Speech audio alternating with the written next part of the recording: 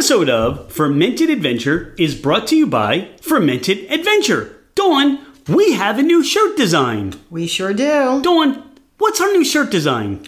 I have mixed drinks about feelings. Now, I have mixed drinks about feelings. How do people find I have mixed drinks about feelings? They go on our website at fermentedadventure.com. They can click on the apparel tab and it'll take them right to our merchandise. So click on the apparel tab. They'll find our brand new shirt design and they'll find other shirt designs as well. Other shirt designs as well. We have tanks, tees, hoodies, glasses, a bunch of different things. And we can still find tequila or cerveza made me do it as well, right? You can find that there as well. And if you want to be fashionable through the rest of the summer, we also have some podcast shirts for people to wear and enjoy going around and saying, hey, you listen to the Fermented Adventure podcast too? Yes, and don't forget our May Contain Whiskey shirt too. So go to fermentedadventure.com, click on the apparel tab, buy the merchandise. Cheers!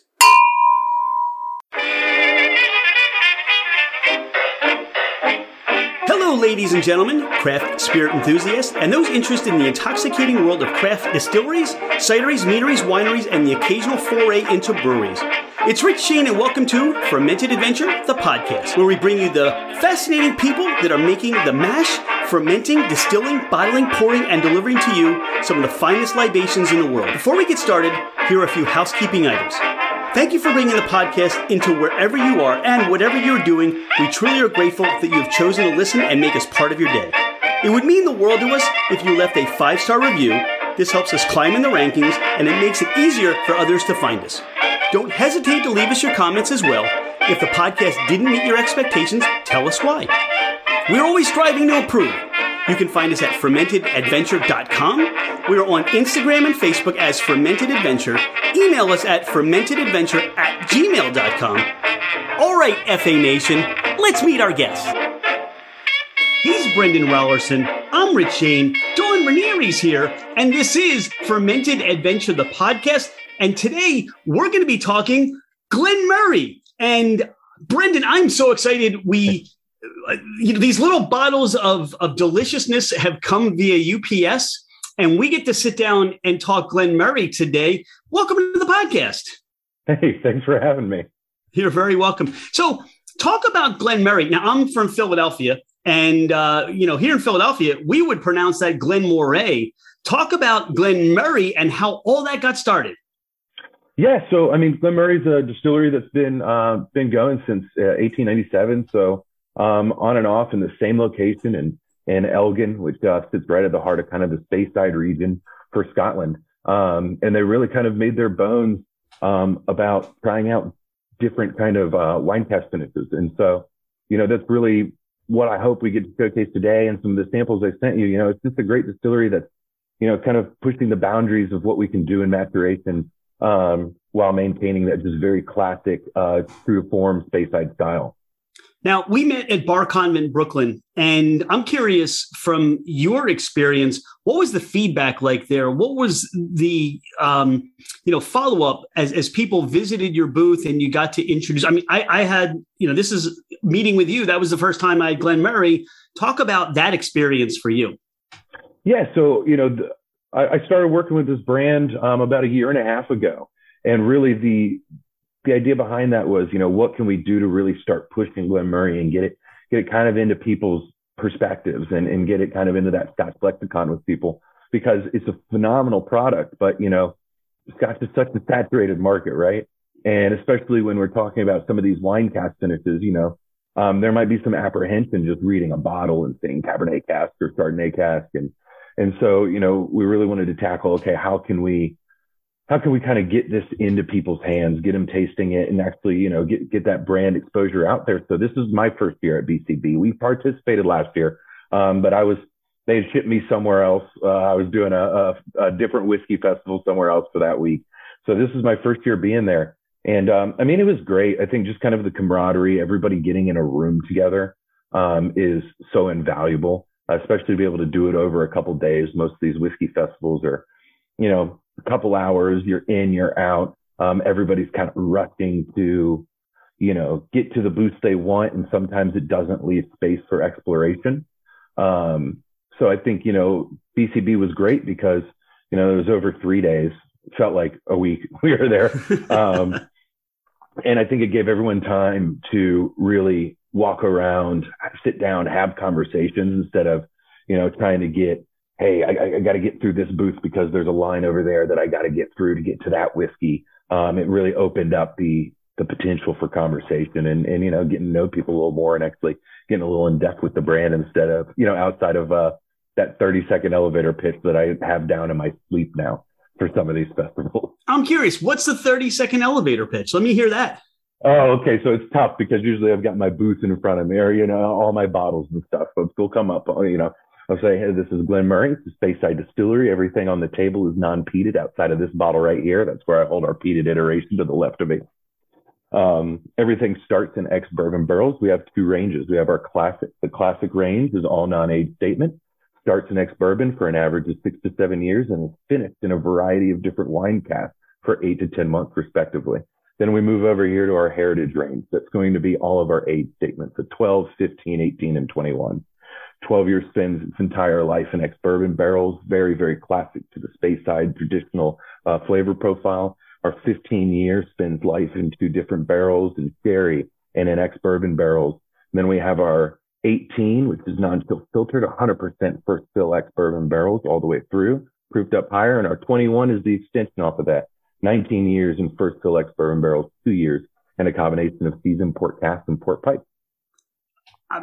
If there was an award I could give for 30-second pitches, you nailed it. That's like all the judges are given 10s for that. That's tremendous. And that's in my head. Like I said, I say it in my sleep. I say it a million times at, Whiskey Fest and Whiskey X. But it's great. I mean, it's great. We have a huge range. Some of these festivals all have upwards of 10 to 11 bottles on the table, of just different SKUs for people to try. So it's great to kind of have what I like to say, a menu, for people. We've got a range, our classic range is really kind of non-age statement and driven for new consumers, maybe people who are a little, hesitant to get into the Scotch world or haven't had a great Scotch experience, we kind of offer a variety of different things to say like, hey, does this pique your interest? If it does, let's get in here and try it.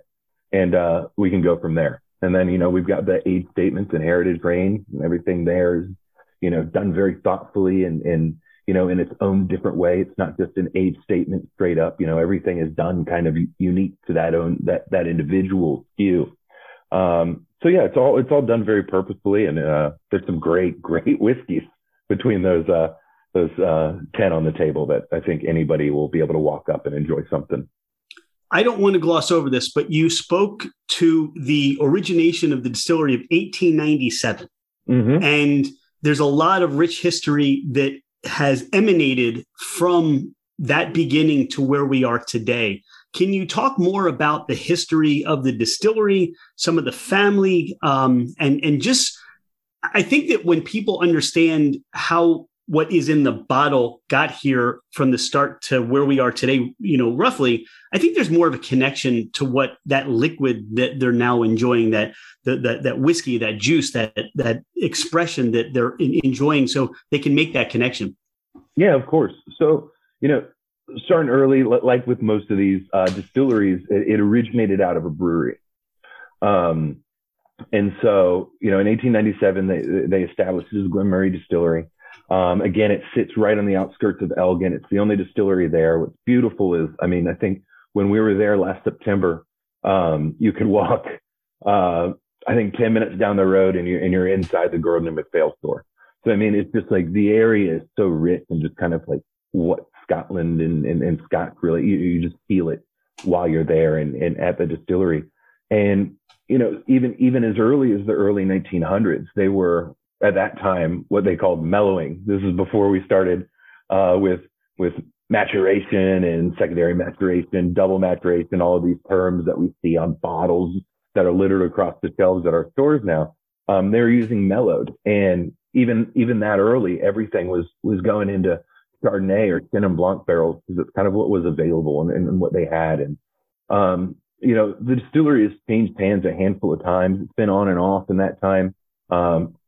I'd love to say that it was, since 1897, consistent nonstop distillation, but, there's been some breaks. until recently, you know, the La Martini Cask Chardonnay brand or group took over Glenmurray from, I believe it was still housed under LVMH at that time. And, you know, they really kind of took advantage of let's building this out and really kind of hearkening on those roots. Let's do a lot with these barrels. We have our warehouse one on site, and that really is where we house all of these like incredibly interesting and unique and experimental barrels. And when you walk in there, you can get lost for hours just walking up and down the rows and looking at the different barrels that are in there, you know, peated red wine casks and giant port pipes and Sauterne barrel. I mean, it's really interesting being able to be there and just kind of see where the creativity lies. And that, I guess, kind of the willingness to experiment. And I think that's really why I love this brand. You know, we've got our core range, the things that are available every day. But then, you know, the distillery usually does about 3 distillery only releases every year.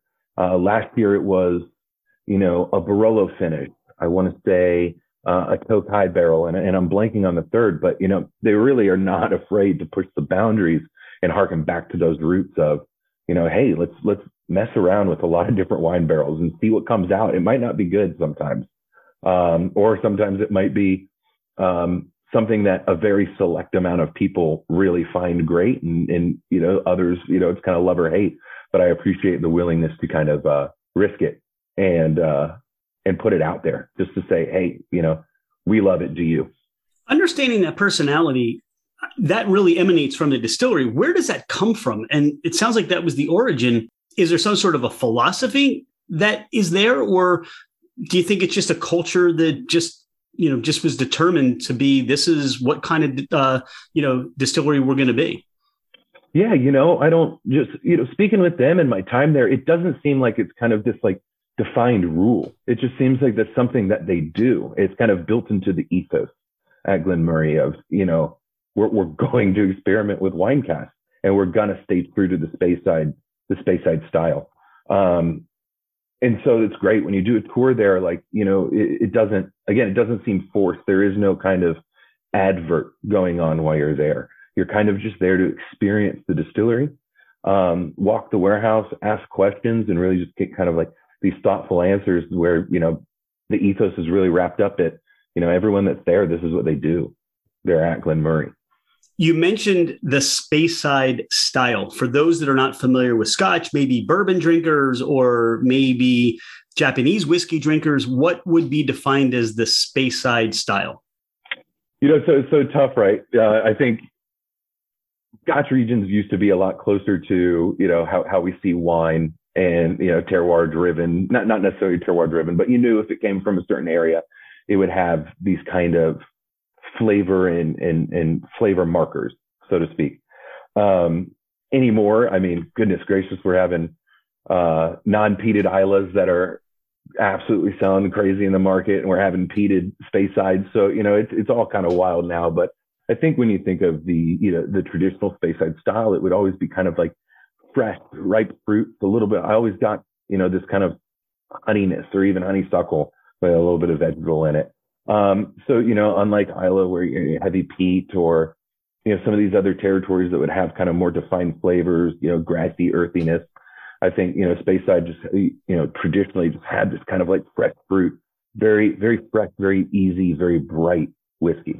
You talk about the terroir, and I guess the important thing that is always going to be consistent with with Glenmurray is going to be the grain, where they're sourcing from the farms, which are close by in that region, the movement of air through the warehouses with the barrels, the water that they're using. So there's always going to be that consistency that probably is pronounced in their personality. Sure. You know, and it's funny when we were over there, we have our global brand ambassador, Ian. And one thing I really took away from him and kind of their mentality at Glenmurray for whiskey making is the idea of flavor being developed in 2 places, in distillation and in maturation. And by distillation, you know, the shape of your still, what's really the quality that's going in, what you're pulling off the still, all of those kind of nuanced, you know, numbers and items and then maturation. Where are you getting your barrels and the quality of the barrels? And it was so interesting to see him break it down. I don't want to say that simply, because we all know it's not, but really to kind of define those two reasons, right? And so for us, we have, everything's, we source all local grain, which is incredible, just to keep, that local kind of spirit in the bottle. We have the river. We actually use the River Lossy as the water source as opposed to the River Say, but that's because it literally runs through and around the distillery. It's right there. It would be how odd would that be to just go somewhere else when you got it in your backyard, right? It would be silly not to utilize it. So, right. I think most when, if you want to use the term terroir when you're talking about Scotch, I think it's more so kind of, I've said this word a lot, but like the ethos of the area that you're in and making sure that, you're kind of capturing that. I'm glad you touched on the distillation process or the size or type of still. And I think that distiller who is working to get the most out of those grains, that fermented juice, that's important. And it's not just the barrel, and it's not just where that water source comes from. As you said, it's everything together. How is it for the distillery? Are you able to talk about with Glen Murray, just sourcing, where these barrels are coming from, and are they still readily available? Where is the distillery as those barrels get older, how they're still imparting flavor into what is being mellowed, which I like that. Sure. I mean, the kind of the specifics of where barrels come from is always a touchy subject. So I can't get into that too much, but there is, and unfortunately we weren't able to go when we were there last September. Obviously it was kind of right at the tapering off of kind of that first big COVID push. Scotland had literally just opened up, and we booked our tickets to the US, and we booked our tickets like 2 weeks later and went. I mean, it was quick. So we had an appointment to go to the cooperage, which is about 40 minutes down the road, where that makes all the barrels for Glen Murray. But unfortunately, we couldn't go there, so I didn't get to see that in person. But I do know that there is, just being there, the utmost care being taken of these barrels, because, it really, they are so vital to the final product and what goes in the bottle. And especially when you get into the warehouse one and you see some of these, I mean, without any specifics, some of these wine barrels, for example, that they're sourcing. I mean, when the producer that's making that wine, and the cost of just a single bottle of one of those wines, you can imagine the cost of just recovering and taking that barrel and bringing it over. So there really is just, I think, a lot of thoughtfulness done. I think what the distillery is lucky for is with kind of that La Martini Cask Bardenay connection, and them being a wine negociant in France. They have those doors open to a lot of these wineries. And I think that's a huge advantage that they readily take advantage of at the distillery, because, everyone's trying something different right now. Everyone's trying to move the needle in some way. And, there's a lot of great whiskeys coming out. So, it's tough to stand out. And, to do that, I think you have to be thoughtful and purposeful with what you're doing at every step.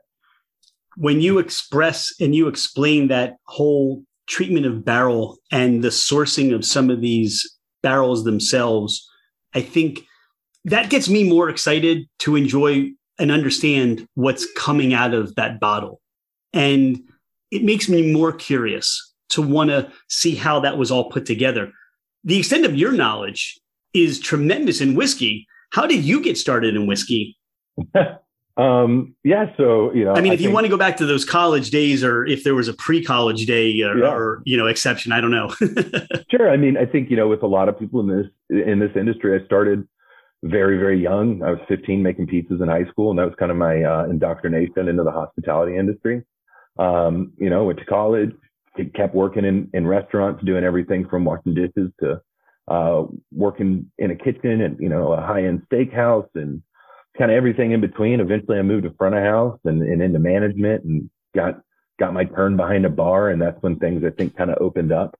I got to take that experience that I'd learned in the kitchen and learning under some excellent people, and and kind of learning the idea of flavors and profiles and how everything can work together. And it was, not unique to me, but pretty unique that I got to bring it into front of house, move from back to front, and start bringing that into some cocktail ideas I had in a bar program that I was putting together. And eventually those hours got brutal, as anyone knows working in the industry. So I moved over, started working with Diageo's, my first job into like kind of this side of things. I worked with the whole portfolio, everything from their vodkas to their scotches. Worked with the distributor. I kind of been trying to do everything I can in this industry. But the big thing I found at the distributor is kind of what I like to call that continued education. So, I started doing my W sets. I started doing, kind of any education training I could, to learn more. And, I've got a stack of books, outside by my bar and all over this house of just, trying to understand a little more every day about not just whiskey, but spirits in general and, in the industry in general. And, just kind of that strive for learning more and more and more. I think that comes out that you have that vast amount of knowledge, but it's that you want to continue to learn, that you want to know more. That's what resonates with me. Yeah. I mean, like, I feel like I'm just even scratching the surface of what I could know about Scotch. I'm reading a book right now, Proof, that, kind of giving me a little more insight to, I think, kind of the science behind distillation. And I'm hoping to learn a little more about that. That's not my strong suit. I definitely prefer drinking it and telling a story about it and spinning a yarn, so to speak. But I think it's cool to push your boundaries and try to figure out, the science behind it and maybe why those being able to talk to a bottle and understand a little more why those flavors developed in there outside of maybe just what barrel it went into. To me, that's fascinating. And that's a good place to start I've got 4 bottles in front of me. Mm-hmm. Which bottle would you suggest that we choose first? Well, so I always like to, from that run, I always like to start people with the classic. Everything else in that pack is kind of built around the classic. So this is our starting point right there. So kind of, when you heard me do my quick pitch earlier. Yes. The classic I was taking notes. I was still at the first one.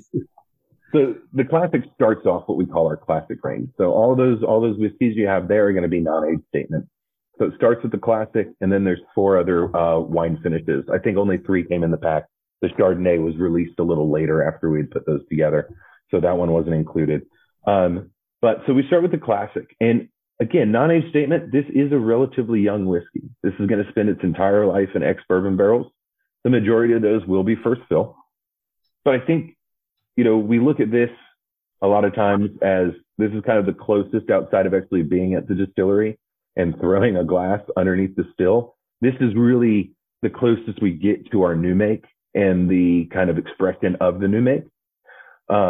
So yeah, lightly aged, again, I'd say about 6 years, 7 years on average. But a versatile whiskey, great for cocktails, great to drink alone. And really why I love it is it's not price prohibitive. You can walk into the store and get this usually around $30. And that's for a single malt. And I think it gives people the opportunity to go, maybe I haven't had a single malt before. I want to give it a go without having to drop a lot of dollars. And again, it's just a great representation of Speyside. To your point, I think this is a wonderful introductory whiskey where it's an 80 proof. Yes. Yeah. Everything we'll have today will be 80 proof. It's approachable. The nose on this, even in the few seconds that we've been discussing, has opened up. It's transferred. It started fruity, floral. There was a nice, I was trying to start to pinpoint some fruits in the note. As you said, I mean, I think there's this honey note to it. There's this sourness almost that comes through on the nose as well. Sure, yeah. And then it opened up and you start to get that barrel in the nose. So even if this is something that you may not have had a Scotch before, this is a good place to start, I think. And you're not going to be disappointed even with your first nosing experience. And not even drinking. The color is just wonderful. It's almost like this wheat, but a little bit darker on the color too. Yeah, I mean, I do say with the color, it really is almost, it kind of elicits that honey to me when I look at it. That honey punches on the first sip, doesn't it? Mm-hmm. I mean, it's even the earthiness when you get that the botanicals of the honey that really comes through. Where does that really, is that the barrel? Is that the yeast? Is it a proprietary secret you're not allowed to tell me? I think it's a combination of everything, right? So even when we look at our stills, by no means do we have the shortest stills in the area. We all know who that belongs to out there. But we do have relatively shorter stills. So we allow some of those heavier compounds, those oilier, fattier compounds to come into the new make. And even, at 40 and even after filtration, you still kind of get, for 40 proof, you're still getting a decent amount of texture. It attaches to the palate a little bit. And yeah, it's just like bright honey notes. And it's just, that's I think it's just the malt really speaking for itself. We love, if you know us as Fermented Adventure, we love mead. And this is probably the first Scotch I think I can really connect in saying, if you love mead, this is almost a mead drinker's whiskey, because there's so much honey to this. There's really, I love it. And you talked about the mouthfeel. It almost has that viscosity of a honey syrup to it that lingers. And then you get the spicy notes, the ethanol that comes through. Mm-hmm. I could sip this all day, and it's 100 degrees here. I don't know how it is in Florida right now, but it's pretty hot. I'll tell you that. It's 100 degrees, but you can really enjoy this. And if you want to, I'm not a big ice cube person because I don't want to dilute. For me, I don't want to dilute that purpose that's coming out of the bottle. For you, you mentioned one important thing: cocktails, and you have an experience in cocktails. Talk about some cocktails that would be great with this. Well, so like we were just talking, right? It's hot out. It's summer, and that's the joke I make a lot with people is I'm based in Florida, so I'm tasked with something that's incredibly difficult, which is getting Floridians to drink scotch in the summer, because it's just so often thought of as a campfire beverage. But everyone's doing highballs, and they're doing them for a reason. They're super versatile. They're easy to make at home, and they're great drinks. And one thing that I've been doing a lot is a kind of this classic highball called a Presbyterian. Scotch, soda water, ginger beer, and a little bit of a lemon peel expression. Delicious, refreshing. I usually make them at all of the whiskey festivals we do. I have a little kind of I took a beer keg growler that has a tap and is pressurized, and I've started using that as kind of my portable cocktail on draft machine. And so at a lot of these events, I'll bash one of those up. Very quick, easy to do. It takes me less than 5 minutes to back up 64 ounces of this. And I charge it up, and I've got it ready to go next to me. Pour it into a glass, squeeze a little lemon peel over top, and it's a great, refreshing, easy to drink beverage. All right, I'm going to put you on the spot. What are the ingredient? What are the ingredient recipe? If you were to make the recipe for this, so how much of the scotch? So do 1.5 ounces of scotch. Okay. Depending on your glass, just do equal parts soda water and ginger beer to fill it up the rest of the way, and then take a lemon peel and just squeeze it over top, so those oils come out of the peel and into the drink. Great aroma, opens up with this bright freshness, and put a straw in there and go. All right, I think that's going to make it into our cocktail rotation tonight, since it is 100 definitely degrees have one. out. It's so hot. This is hot. Thank you. That's great. Here's what I would say is, I think that we are still in that people are making cocktails at home and would love to learn more cocktails that they can make. This is a great on its own, just sip this and enjoy. And to your point, campfire, but I don't think that if you have more of a mellow cigar, you can pair this and sit outside on the deck, even on a summer day, fall day. This is something that transfers to all seasons, in my opinion. For sure. And I think, again, that's really when we talk about that kind of menu that we have of all these different whiskeys to try, that part of that mentality is versatility and flexibility, right? Can we drink this year round? And if it's hot. Can we put it in a cocktail? And sure, we can. I definitely, especially with all the classic grains, I generally have a cocktail kind of ready to go for each one of them because they are that versatile. And sometimes it showcases the liquid a little better than maybe just putting it in a glass and tasting it might. As we've been discussing this particular expression, what seems to open up more is you get the grain, the malt, the barley that comes through as it opens up. I think there's also some mintiness, spearmint that lingers on the palate as well. That's just tremendous and delicious. So thank you for that. Which one should we enjoy next? Let's go to the sherry. Let's go to the sherry. And that is the only one I don't have with me right now. Oh, I'll tell you what it tastes like. So with the sherry, right, we're taking that base of the Elgin Classic, and then it'll age for an additional 8 to 10 months in Oloroso sherry barrel. So this is a finish. It's a decent finish, right? 8 to 10 months is pretty good. You're going to get that sherry flavor. It's funny, when I was talking about our heritage range and our age statements, we have the sherry finish right here, and then we've got our 15-year, which is, full maturation in these barrels, 15 years in bourbon barrels, and then spends his whole life in sherry. And you get a massive difference when you're talking about the idea of finishing to kind of full maturation and those flavors really developing and being a little more nuanced. So this is great as a finish because really it's a sherry bomb. It's huge sherry notes up front. And it's kind of all those classic sherry notes that you're looking for, right? Like I always joke with people.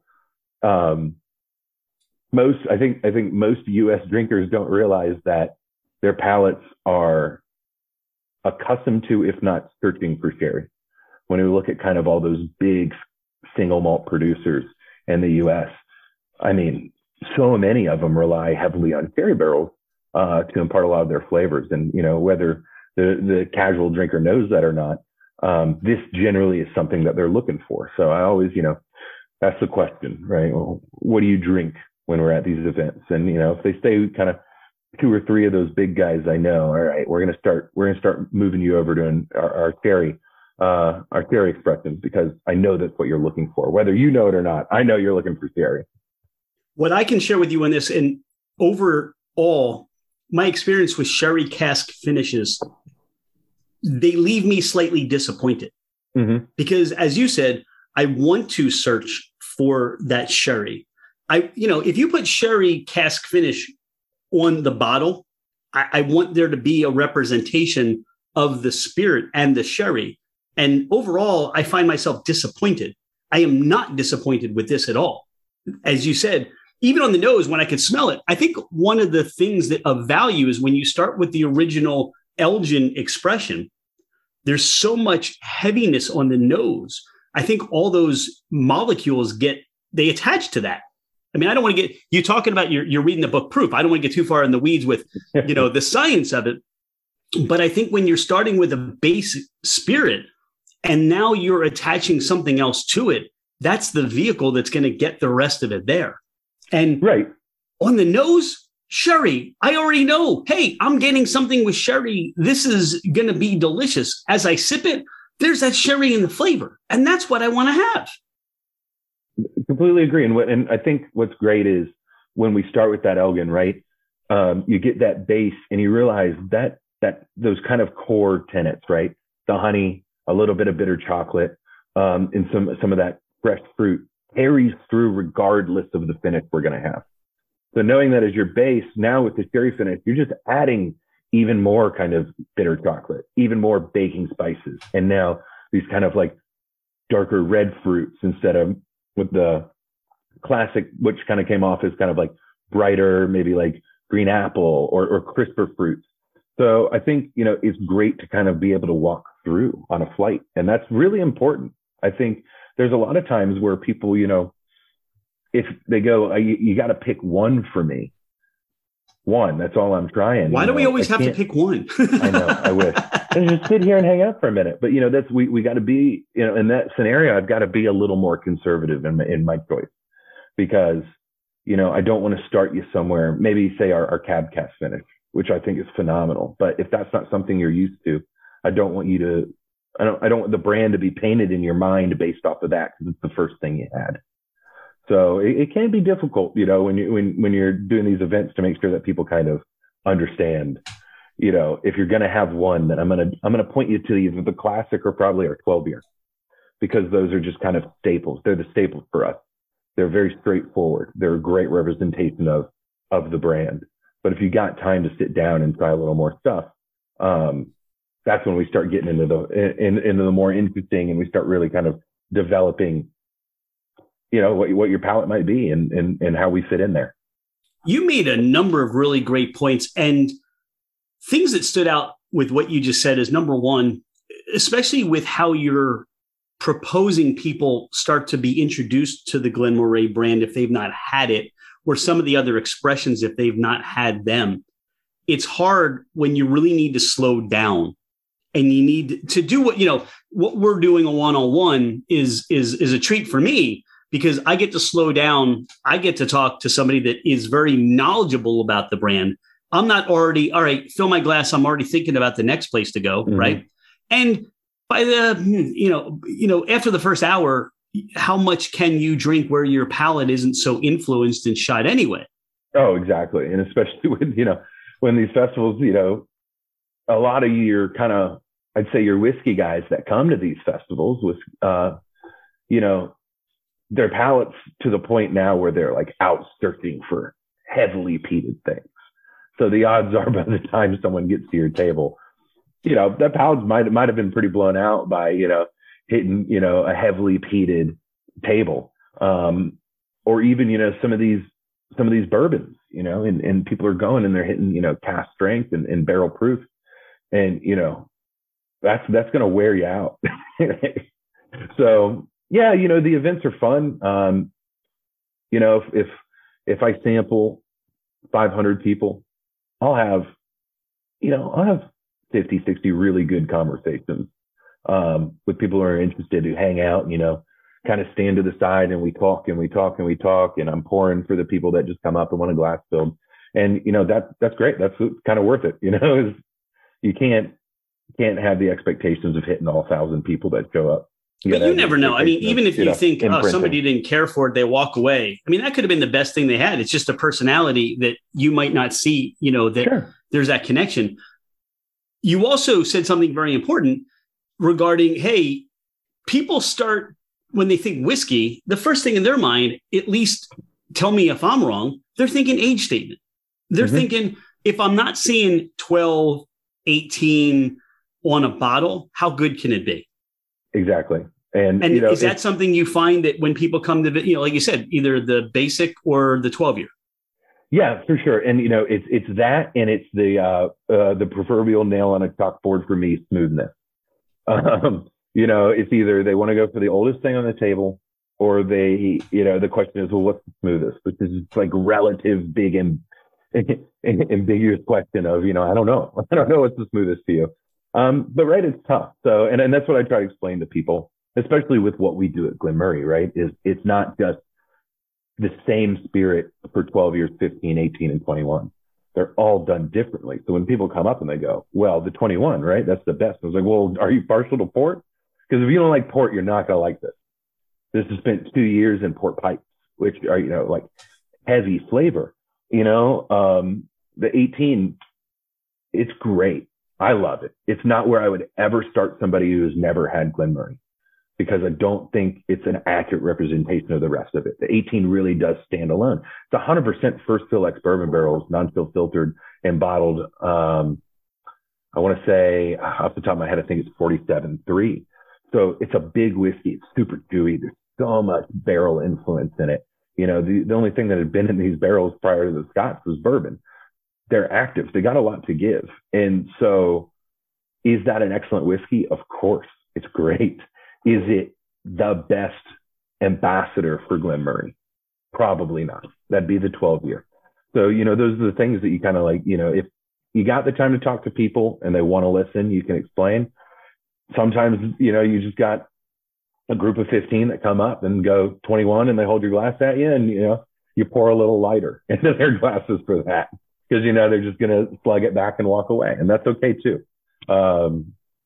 I think that's what I love about these whiskey events is there's so many different people. There's also so many different brands, and I kind of love the camaraderie behind all of it. I love that, I can take a break from pouring, Glen Murray all night and walk over and, just sneak a flavored whiskey shot because who cares? You know what I mean? Right. Like we're there to have fun, and it's fun. And, I think, what you're talking about with the age statement thing that kind of just goes in general. If we can put some of our, this is a whole, if we can put some of our, I don't know, our biases behind us and just, try something with open eyes every time.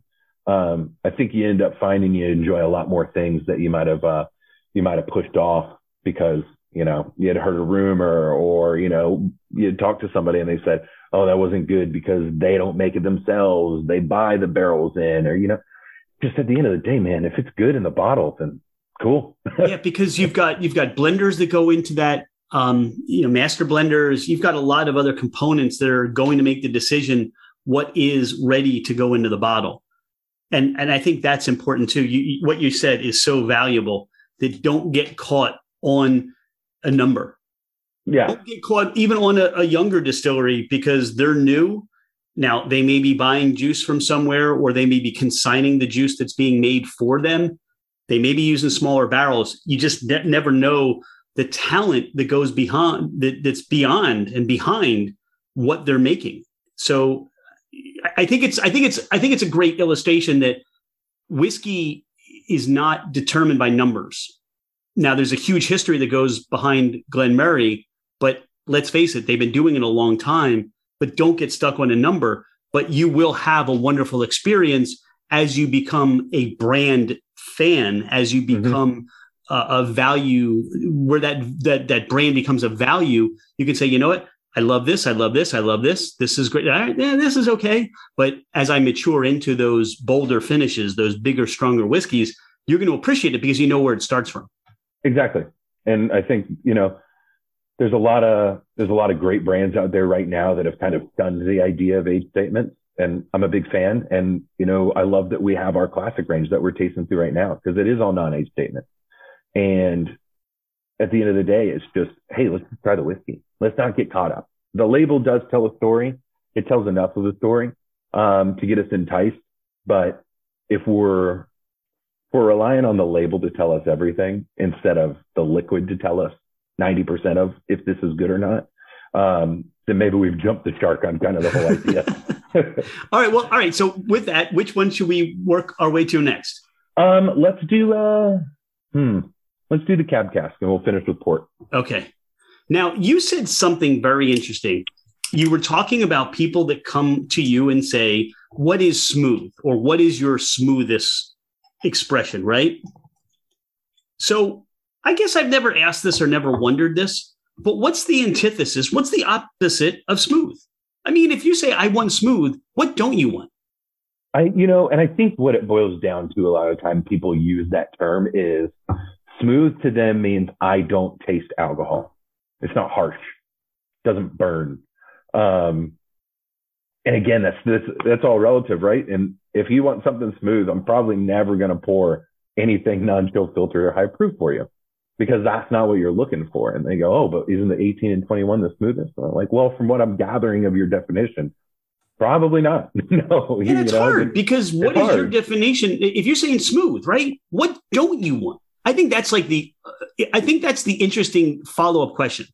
And somebody says, I want something smooth. Then to your point, is it just you don't want ethanol? Do you not want the bite to it? I would ask, what don't you want? So I know what to pour you that you do want. I kind of always start with people and I just go, do you drink scotch? And if it's a yes, then I go, well, what do you drink? And they usually have a couple brands they can fire off and got enough of a base around that I can kind of guide around there. And if the answer is no, then it's okay. Is it bourbon? Is it rye? Is it rum? I don't drink whiskey at all. And I don't know why I'm here. I get that a lot. They just show up at the table and I go, I got you. A designated driver. Right here. Yeah. I got a cocktail right here. You like something sweeter. Let's start talking port. Like we have something there for everybody. I firmly believe it at these festivals. So, it's just a matter of how much information do you want to give me that I can kind of start using a bit of deductive reasoning, right? my best Sherlock Holmes impersonation. It's just, what whiskey do you want to drink? A lot less steak. Changing your name, are you? It's no longer Brendan, it's Sherlock. Now, I get, again, on the nose, I get the barrel, the cab. I get the dryness to me that I experience always with that cab finish comes through on the nose and it comes through on the mouthfeel. I'm always left, though, with wanting to have, when I think cab, I want those bold flavors of a cab to come out and be transferred. I feel that they're there in this whiskey. So one thing to note on this, and this is something that goes for our Chardonnay cask as well, is these are French barrels. So it can be a bit misleading, right? So technically this is finished in Bordeaux barrels. So I always like to make that point because people see cab and they start thinking like, okay, I'm going to start looking for these big California Napa Valley cab flavors and a lot of this kind of like fruitiness, and it's not. These are old world French barrels. So I think you do get a little more of that minerality, and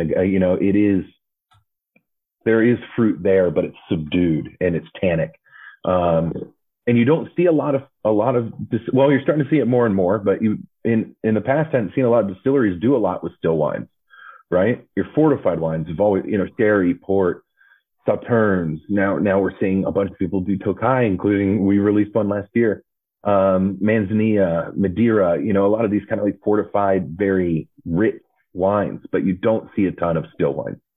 And that's really when I get somebody to sit down and talk Glen Murray, I love to have them try the cab or the chard because it's unique. And I promise you won't try something that kind of hits the way this does.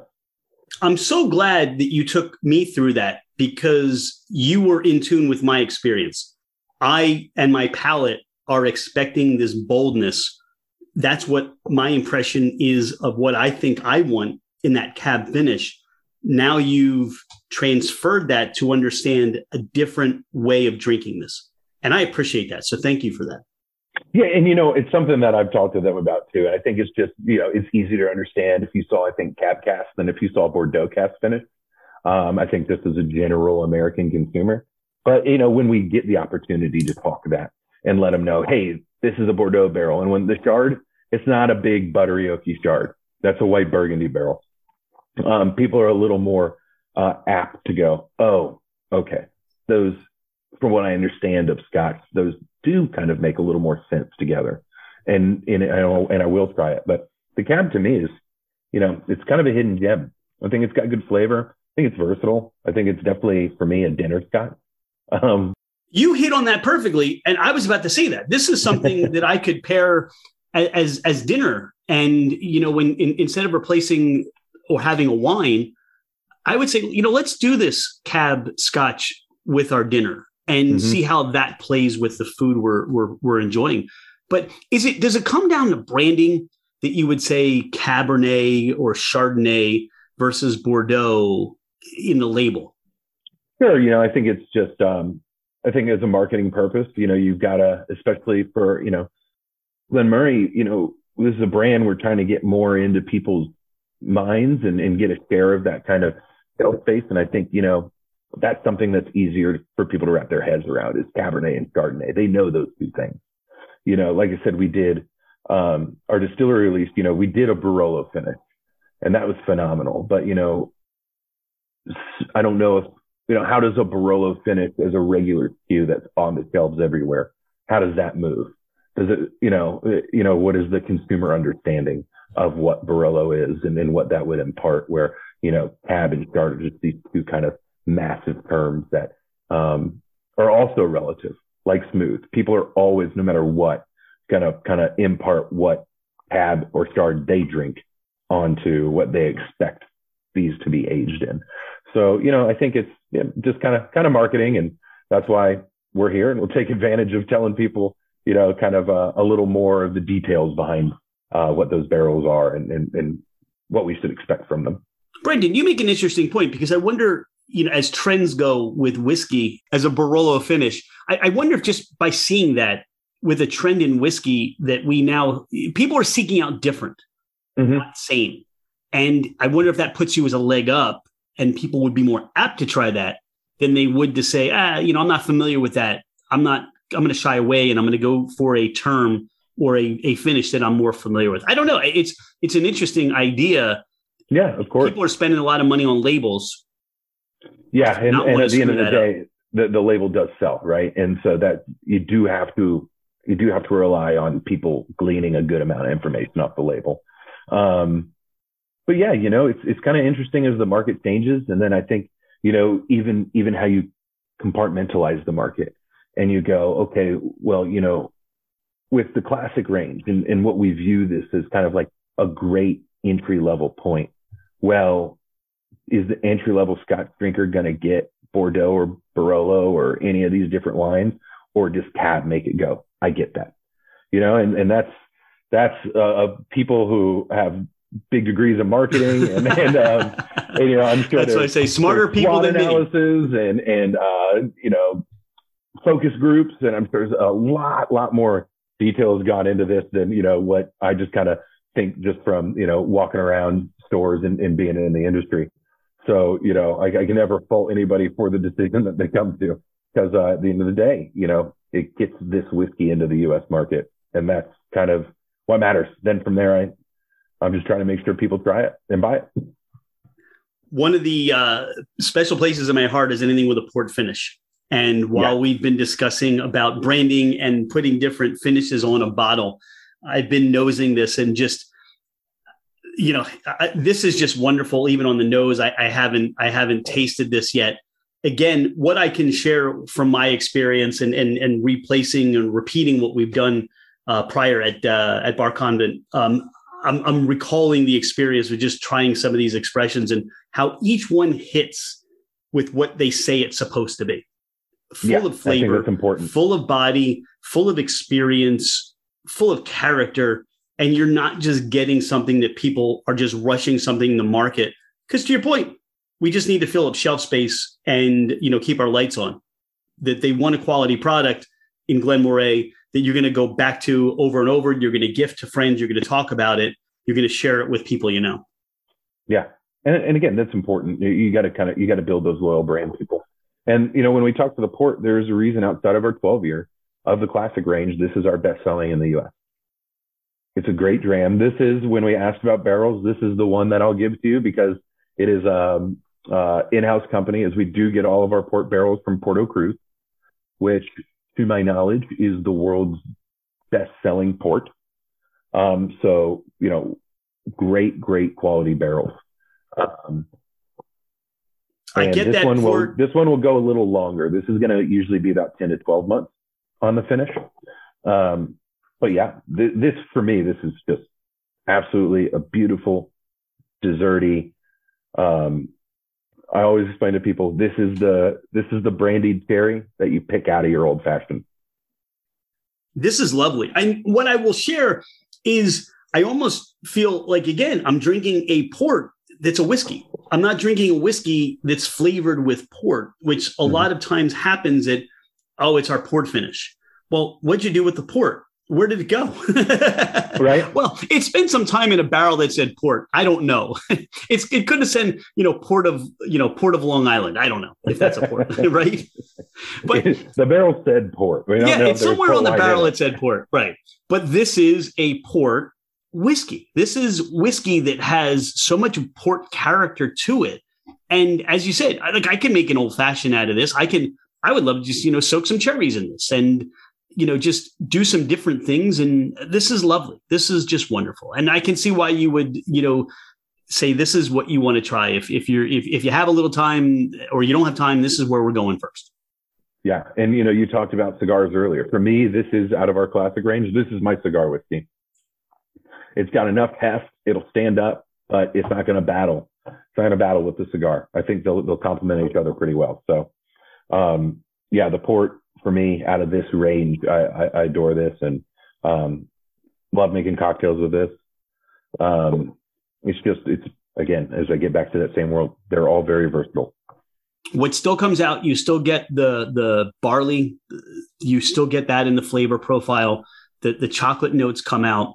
The sweetness of the port, it's all there for you. Now, all these expressions are available in the United States. Mm-hmm. And you mentioned prior to us going on the podcast, you mentioned something that Glen Moray is making specifically for the United States market. Yeah, we're really excited about this. So this is something that, obviously, as we've talked, I've mentioned we have these distillery releases. And, anyone listening, if you get a chance, go on our website. We have them all listed of what we call our Curiosity range or our Warehouse One range. And these are all things that you can really only get legally in UK, or at your home. Yeah. Or at your home. I won't meant your home. The websites. Oh yeah, or at my home. And TSA didn't, we won't tell TSA how those got there. Okay. But it's something that I think we pushed back on. We said, how about something for the US? So we're releasing a rye cask finish. Oh, wow. At really? the end of the year. So it'll start in bourbon barrels. It'll finish for 2 years in rye cask. It's going to be a non-age statement, which again, as we were talking about, I'm a big fan of, because we're just going to kind of let it speak for itself. We did release a rye cask this year to the European market. The biggest difference between these two is the US release is going to be bottled at 100 proof. So it's going to be 100 proof, 2-year finished rye single malt. And I got to try, they sent me over, it wasn't at 100, it was at 110. Wow. Okay. But they sent me a sample of it. And I was just absolutely blown away, pleasantly surprised. The color was just non-chill filter, this beautiful, just like light straw color. The flavor was intense. The rye was, the rye cask, spoke to it. And I thought it was a great, as we talked, people are looking for something different. And so I think that this will be a great kind of avenue for people to try something different. And, I'm not 100% on the cost, but I know that it's going to be pretty value driven. I think, it's going to be something that everyone's going to, everyone would feel comfortable grabbing a hold of a 100 proof 2-year finish in rye Scotch and say, I'm definitely, there's very, very little room for being let down. It sounds to me like this is one of those iPhone release things. So, people should start camping out in front of their establishment now. Talk about, you're released in the whole United States. Yeah, there aren't any states that are limited. There might be, especially when I know you guys are in PA. So when we start talking about these control states, they can be a little difficult. I cover Pennsylvania, for example, and we have our 12-year, and I believe the port cast finish are the two that are readily available in ABC stores. So it really is all dependent. In most open states, in Florida, you can walk into, an ABC store and there's a whole section of like 10 different Glen Murrays that you could pick up. So it's all different depending on where you are and in the states. And that's why we go to New Jersey and Delaware. Exactly. It's funny. I was just up working in New Hampshire, and New Hampshire's like really tiny. But they're one of the top selling liquor states because they sell everything really cheap, and pretty much all of New England commutes into New Hampshire, buys their liquor and goes home. And Canada too, wouldn't surprise me. In right? Canada. Yeah. So everyone so it's just like this great, just like transient liquor market of all these like travelers coming in, buying in bulk and going. So, it's part of this job, I've been prior to this, I'd really only worked in Florida as far as, in the liquor industry space goes.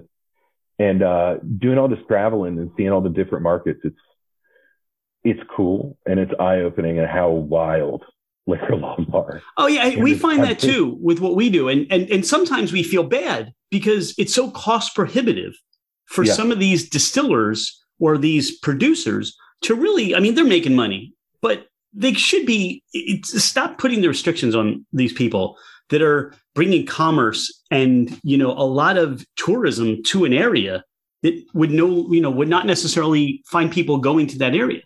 It's so anarchaic, if that's a word, that I find it's so restrictive. And, you look at what's going on in New Jersey right now with the brewers and the 18 points of restriction and the things that they're trying to control from these breweries. It's just out of hand. And these are people that are bringing people to little towns and areas that would not normally go, and they're spending money.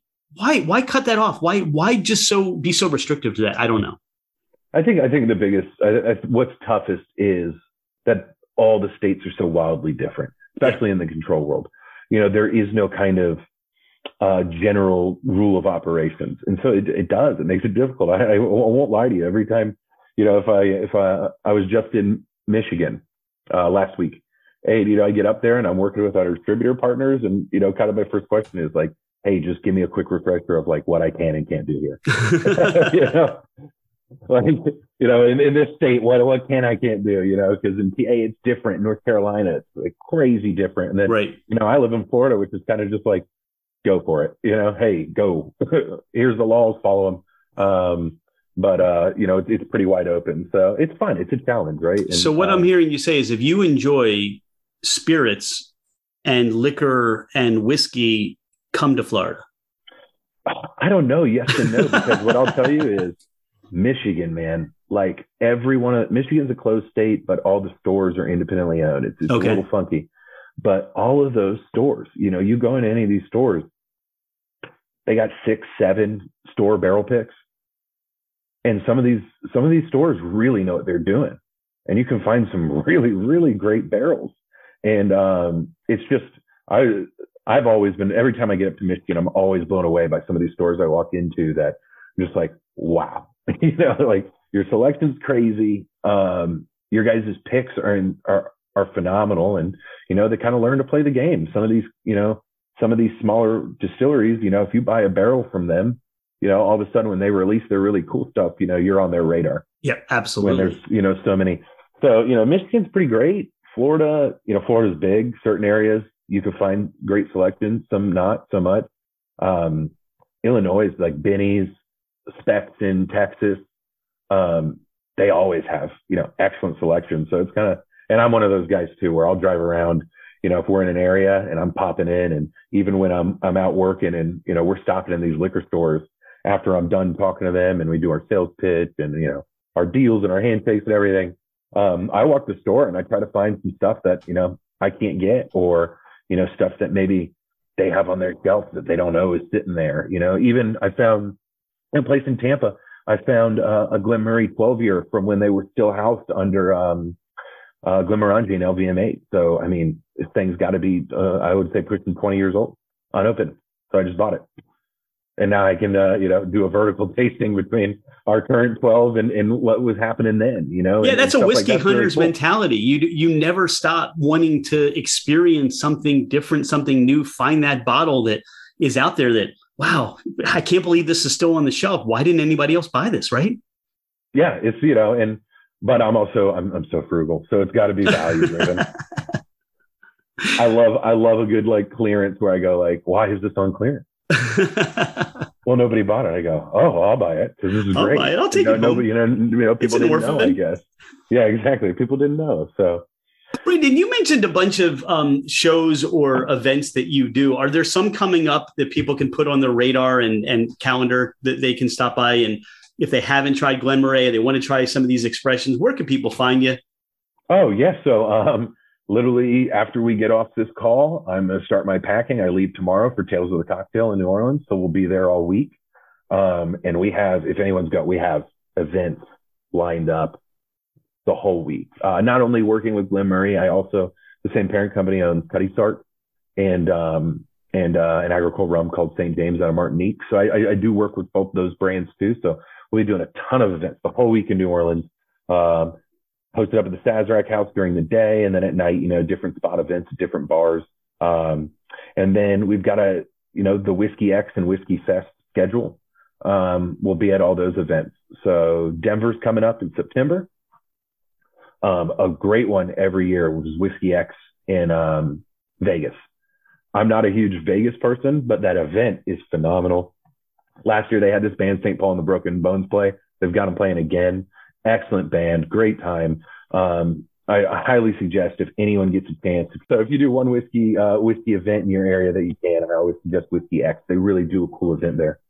But yeah, that's where we'll be, just kind of bouncing around and bouncing different markets. I'll be back in, I think the next time I'm up in PA, I'll be in Pittsburgh, but probably in Philly later on in the year too. So I'm in and out. I'm everywhere. When you're in the area, definitely give us a shout, as you've now become a friend of Fermented Adventure.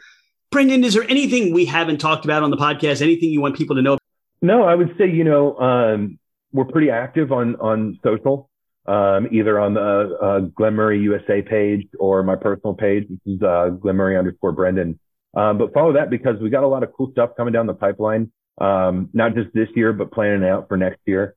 And that's kind of been, outside of doing things like this and in the whiskey festivals and other festivals, it's really been kind of the best way for me to get the information out on what we're doing and fun events and sweepstakes and giveaways and, all of these things just kind of, I don't know, interact and be a little more, involved with the actual consumer instead of just kind of like this big, hey, this is just a brand. We really want to kind of, I have a counterpart that lives in New York. She was at BCB, Deanna, and she's great. And she does the same thing I do, just for the other half of where I don't go. And, so between the two of us, we're really just trying to say like, hey, we're normal people. Shoot us a message. You're very normal. What makes you normal? Yeah, right. Like talk to us. We're not these kind of like these figures that, don't want to talk about whiskey. That's what we're here for. You'll talk about whiskey all day. I can tell. And till your ears fall off. Yeah, no, but here's what I love. And this is for me, this is selfish because I learned so much today. I've gotten more knowledge basically going through this, sample situation. I understand more. I become a fan, and people now who listen to the podcast, look for what's out there for you. Try some of these, share these with friends. So thanks, for your time today and all that you do. And, we look forward to seeing you again. And, when you see Brendan at the cocktail event in New Orleans and all these other festivals, say hi, let them know you heard them on Fermented Adventure, the podcast. And don't ask for the 12-year first, and don't tell them you want something smooth. Yeah. I appreciate, I'm so glad we got to connect at BCB and make this happen. This has been great. So, hopefully next time I'm up, and are you guys closer to Philly or Pittsburgh? Philadelphia. Okay. So next time I'm up there, I'll reach out, and hopefully if we have the, if we have that rye cask out, we can get together, try it, and maybe do a little, do a little refresher and let everyone know what we're doing with that. So I really appreciate the time. This has been great. Awesome. Thank you so much. Thank you as well. Have a good day, rest of your day. You too.